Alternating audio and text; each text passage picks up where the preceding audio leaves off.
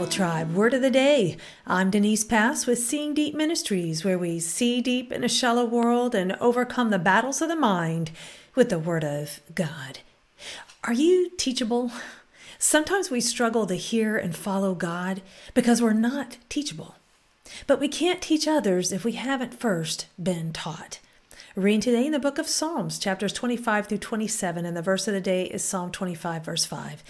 Lead me by your truth and teach me, for you are the God who saves me. All day long I put my hope in you. The word of the day is teach. It is the Hebrew word lamad. This word means teach, learn, or instruct. The Theological Word Book of the Old Testament says that lamad has the idea of training as well as educating.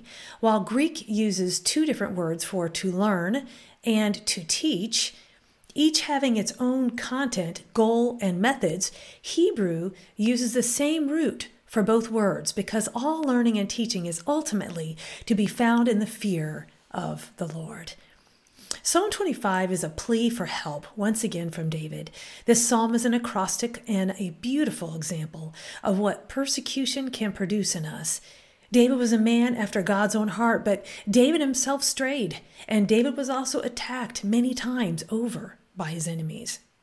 But even what is intended for evil can be used for good. Reading in a bit more context, Psalm 25 verses 1 through 5, it says, To you, O Lord, I lift up my soul. O God, in whom I trust, do not let me be ashamed. Do not let my enemies exult over me. Indeed, none of those who wait for you will be ashamed. Those who deal treacherously without cause will be ashamed. Make me know your ways, O Lord.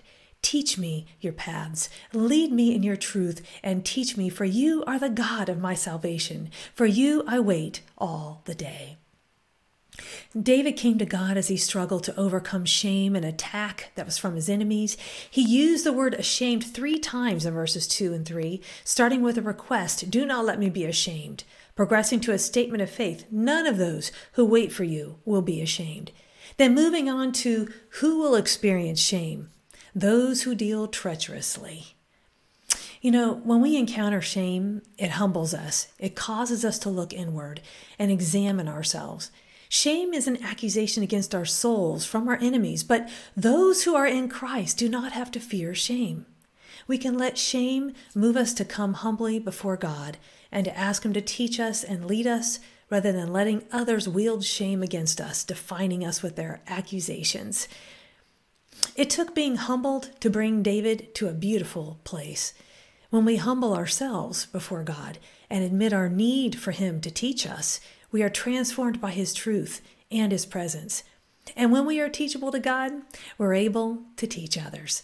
Go with God and His precious word, friends. Join us tomorrow in the book of Job.